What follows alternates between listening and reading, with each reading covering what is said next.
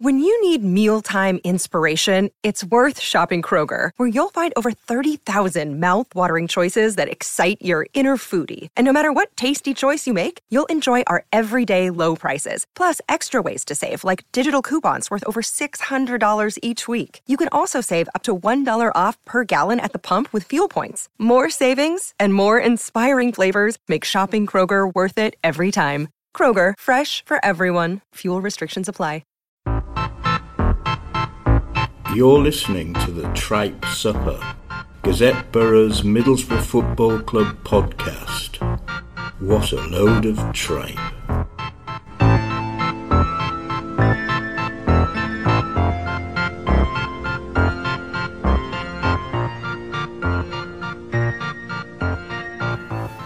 It's a Carabao Cup special Tripe Supper. Well, we say that we're not going to Thailand or China to record this live from Thursday morning when the third It's round been a big argument over, firstly, should we live blog the draw?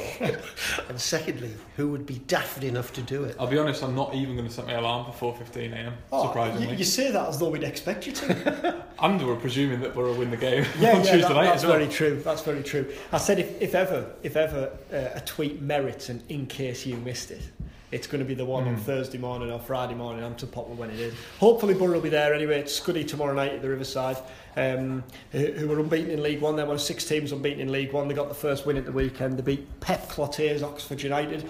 We'll look ahead to that game in a bit, but first just briefly look back at Forest. Vic, are you still disbelieving that one of those chances in the second half wasn't taken? Well, absolutely. We absolutely battered them. It was a real kitchen sink finale, wasn't it? But what I found really interesting and totally breaking the template of recent years is that every substitution was a progressive striking one. And early as well, weren't they? Yeah, but every single forward and creative player was on the pitch at one point or another. And when we actually lost track of the formation as the strikers were going on and the system was changing. At one point it was 4-2-4 and then they put another striker on and the fullbacks were pressing up as well, so it was like 2-2-6 or something. It was crazy, but it was great fun, and I think Borough will come away very disappointed that they didn't get something, because the amount of pressure that Forest were under, it was incredible. John, given the fact that Borough have such an abundance of strikers and top quality strikers as well, particularly at this level, little did we think 2 weeks into the season that we'd be talking about kind of missed opportunities and not creating the chances being the issue, but actually taking them. Because I guess looking back at Burton and Forest and Sheffield United last week as well, although Borough won, there could have been more ruthless, couldn't they, and put those games out of sight earlier. Yeah, and I guess that is, in a strange way, a step forward. Gary Monk will certainly see that. That's what he was claiming after the game, that the concern would be if Borough weren't creating chances, as we've seen over the last kind of 12-18 months. But on that viewing, if Borough play like that, they will more often than not beat teams. They'll more often than not score multiple goals as well, and I think that is exactly what Britt Assombalonga will have been told as well. I mean, if he's a striker like Negredo last season where he's not getting a kick, that's when he starts to worry. But as we said, I mean, we touched on it after the game, didn't we? The chances Assombalonga missed, you could even argue 99 times out of 100 you would have put at least one of them away. There were gilt-edged chances, they weren't just half chances. But I'm sure we'll have far more happy Monday mornings than frustrating ones, I think. I think it'll only be a concern if we get to October and we're still talking like that. Yeah. In fact, it's a team very much still in flux.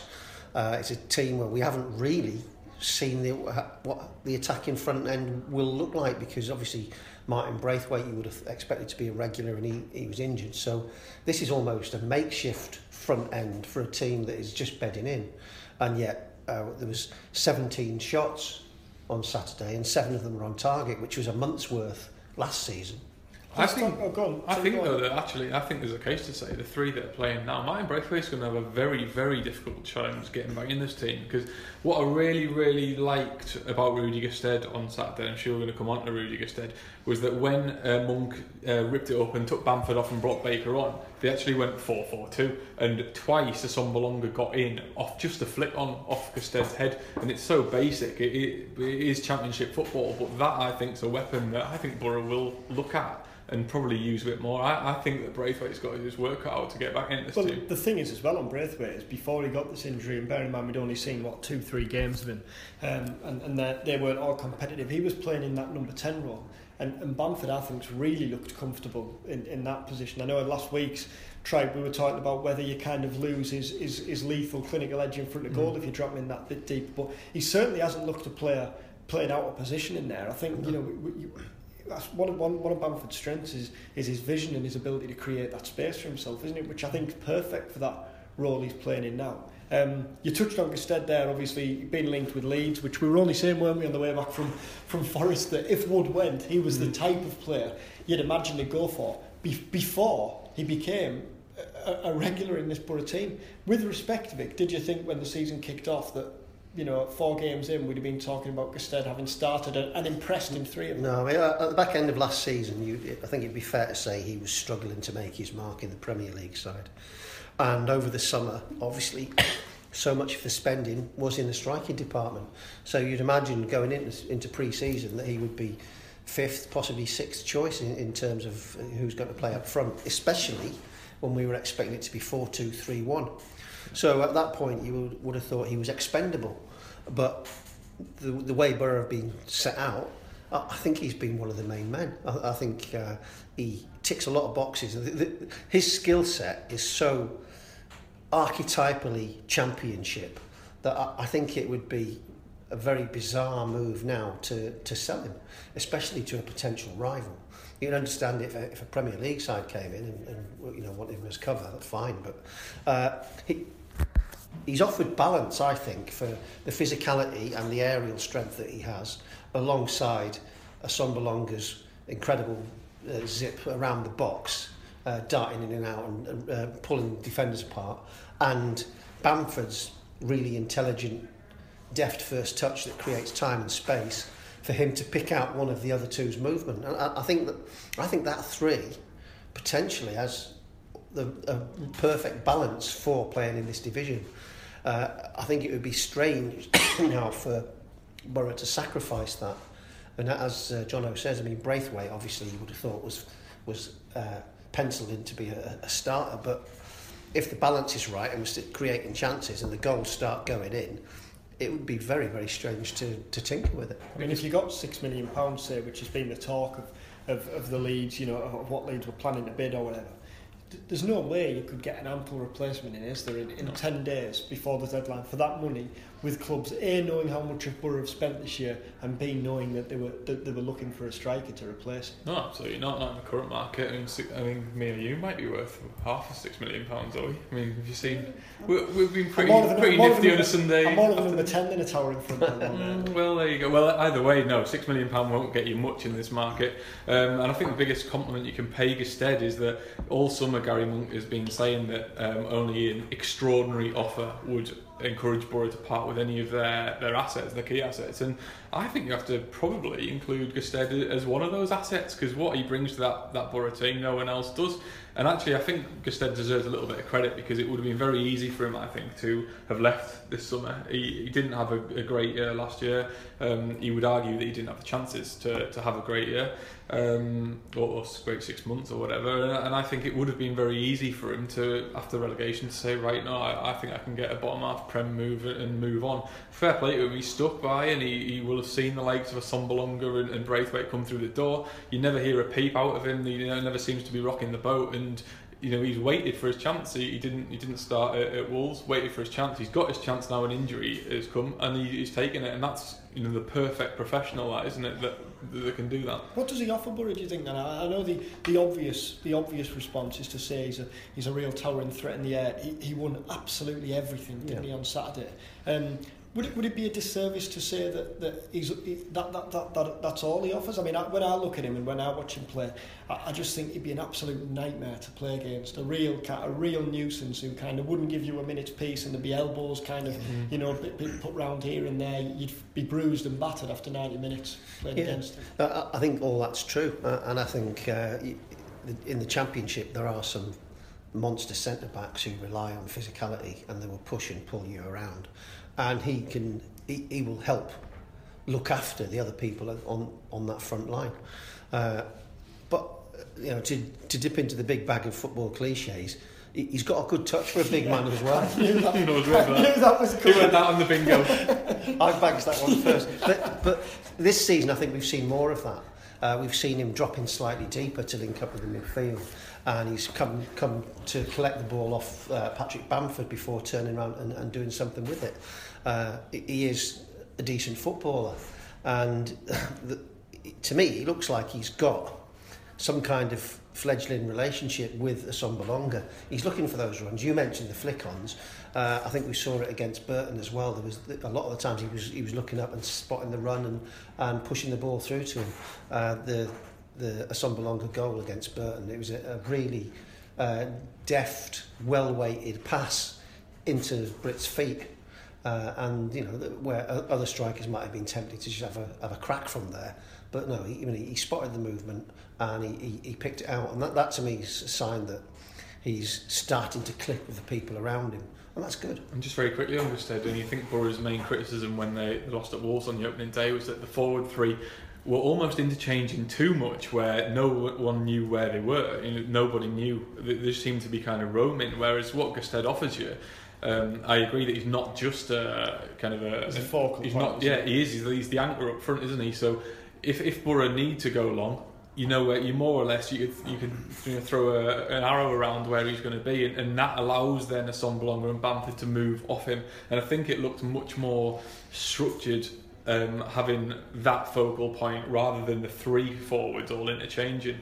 Who comes in tomorrow night? Then obviously Scunthorpe. We started with that looking ahead. An unchanged team for 3 games in a row, regardless of the result on Saturday. Monk was always likely to change it on Tuesday night, wasn't he? There's the obvious suggestions when you say who's going to come in and be desperate to impress. Players like Fabio, who will have looked and seen A, that he's lost his place, and B, that Cyrus Christie started well. Ashley Fletcher, another one we talked about, the strikers there. He's one who obviously hasn't started since that opening day. He'll be keen to take a chance. Who do you think will play, and who do you think will really look and think, this is an opportunity I need to take? I think all those ones that you mentioned. There's Grant Ledbetter as well, who'd be chomping at the bit to get some action. Question mark over whether do you change the keeper? Do you give Dimmy a run out? It seems to me that Gary Monk is starting the season by trying to bed his team in, and unless there are people whose levels have dropped off after a lot of games so quickly, I think he might be tempted to keep the bulk of those people in place, just so that they can continue to bed in. It's fairly early in the season, so it's not like fatigue is going to be a major issue. In the national break, only a week or two. I think there's a case to stick with Britt, because obviously he had a bad day at the office on Saturday. He tried and he had chances, and maybe it was the fact that the crowd were on his back got to him and he was trying too hard. It might be a good idea to play him, let him get a goal, get some confidence back, give him an hour, let him do his thing. Obviously Fletcher will be eager to play. I think it is an opportunity to see some of these people in action, competitive action, and maybe rest one or two, but I still think there's a case to be made that let's keep the bedding in process going and look for a bit of momentum. I think that central midfield place is where I expect to see changes. I think that's the one position where things aren't ticking as well as they should. I think Lewis Baker and Grant Ledbetter, as you say, should come in. I would like to see Adama Traore play as well. The midfield, Vic, obviously Lewis Baker, he's made three appearances from the bench in a row. Jono's just slipped out to make a phone call, so it's just the two of us for the last couple of minutes. 3 appearances from the bench. You'd imagine that this is the ideal opportunity for Monk to see him, to give him 90 minutes and to, I guess, to see what he's capable of, because it's hard.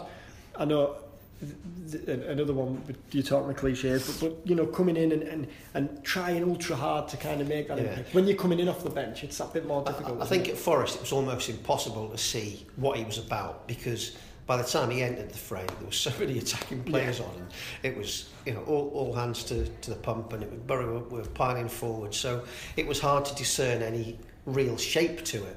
It was a kind of organised chaos at that point. I think in his first game, he came on and maybe tried a few too many little flicks. But the good thing was he was asking for the ball and he was trying to make things happen, and he did push the game forward 5 or 10 yards. It would be nice to see not just how he plays over 90 minutes, but where he plays. Yeah. Because, we're kind of led to believe he's going to be a number 10, an advanced attacking midfielder, in which case does that kind of step on Patrick Bamford's toes, who's been playing it kind of in that zone for the first couple of games. So it'd be interesting to see what the balance is like if they start with Baker. Clearly, he's potentially a big player for Borough this season, and at some point he is going to start. So it'd be nice to try it in a relatively low risk environment. I think the midfield's interesting because if you look at those options there, if he plays the same system of kind of one holding and two ahead, you think, does Adam Clayton have to play? Because he's the only one who you'd look at and think would be natural in that kind of real disciplined holding role. Grant Leadbitter could he's experienced enough to be disciplined enough to sit, but we know that he can offer. He's bustly, he's box to box, isn't he? Yeah. He's a box of energy really, who likes to get back and forth. So you think that wouldn't be natural to him. There's no one, is there, who could come in and probably play quite as disciplined as Clayton? Does that mean that he has to start? If he keeps that same system? With this system, I think, in the league, then yes, that he is the natural one there. As you say, Grant probably could play it and would certainly relish getting stuck in and doing that. It wouldn't get the best out of him though, would it? No, I don't think so, but needs must. If he was asked to do it, he would do it, and I think he would give 100%. And again, he's a good footballer, he can pick out a pass. But it does look like Clayton has nailed down that position. That's one of the few things on the team sheet you'd say that are fixed.